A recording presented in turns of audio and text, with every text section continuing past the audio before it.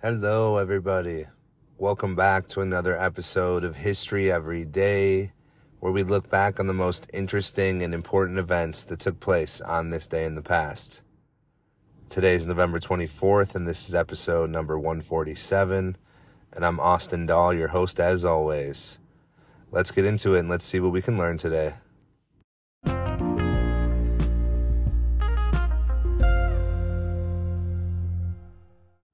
On November 24th, 1863, during the American Civil War, the Battle of Lookout Mountain took place near Chattanooga, Tennessee.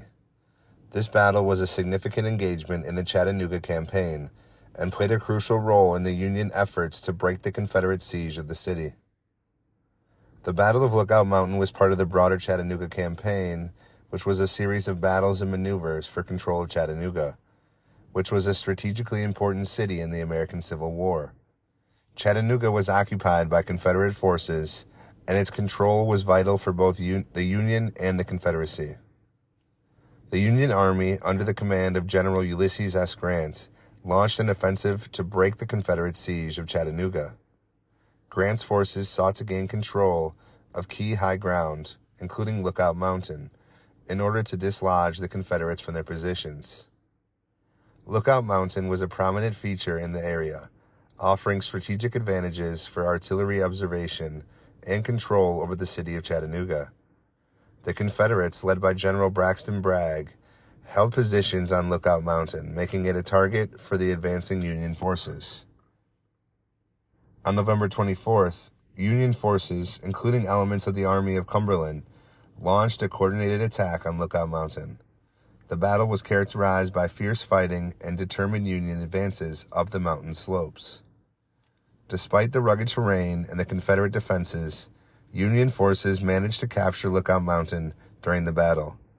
The Union victory at Lookout Mountain was a significant morale boost and a step toward breaking the Confederate siege of Chattanooga. On November 24th, 1917, a tragic and unprecedented event occurred in Milwaukee, Wisconsin. A bomb exploded at the Central Police Station, resulting in the deaths of 9 members of the Milwaukee Police Department.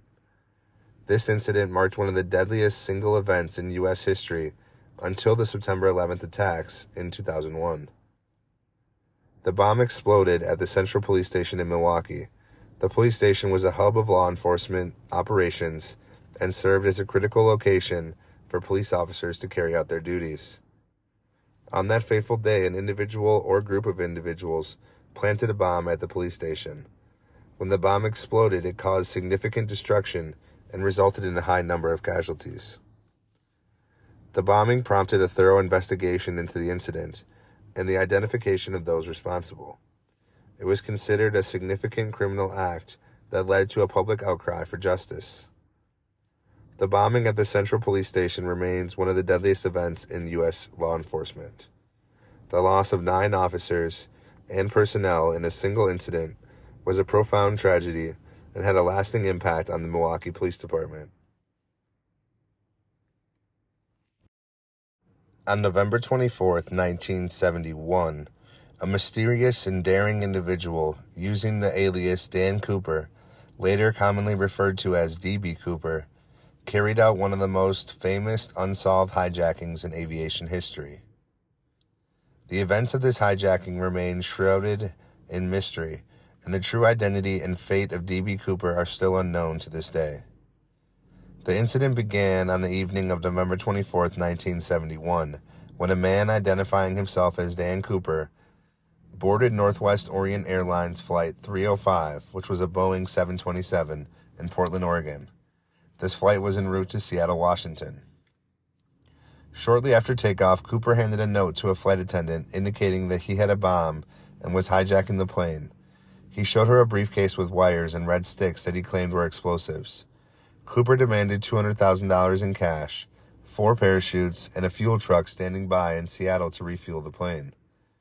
The ransom and parachutes were provided, and Cooper released the 36 passengers when the plane landed in Seattle. He kept several crew members on board. Cooper instructed the remaining crew to fly the plane towards Mexico while staying at a low altitude.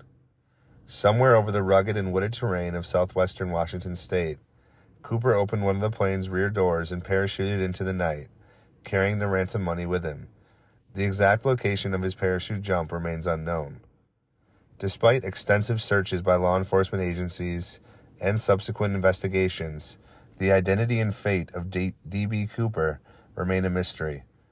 The case has spawned numerous theories and speculations over the years, and various pieces of evidence have been examined.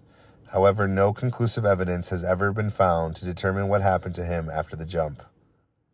Thank you so much, everybody, for tuning in to another episode of History Every Day.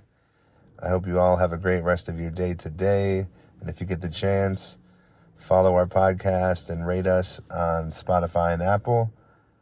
And I will see you all tomorrow for some more history.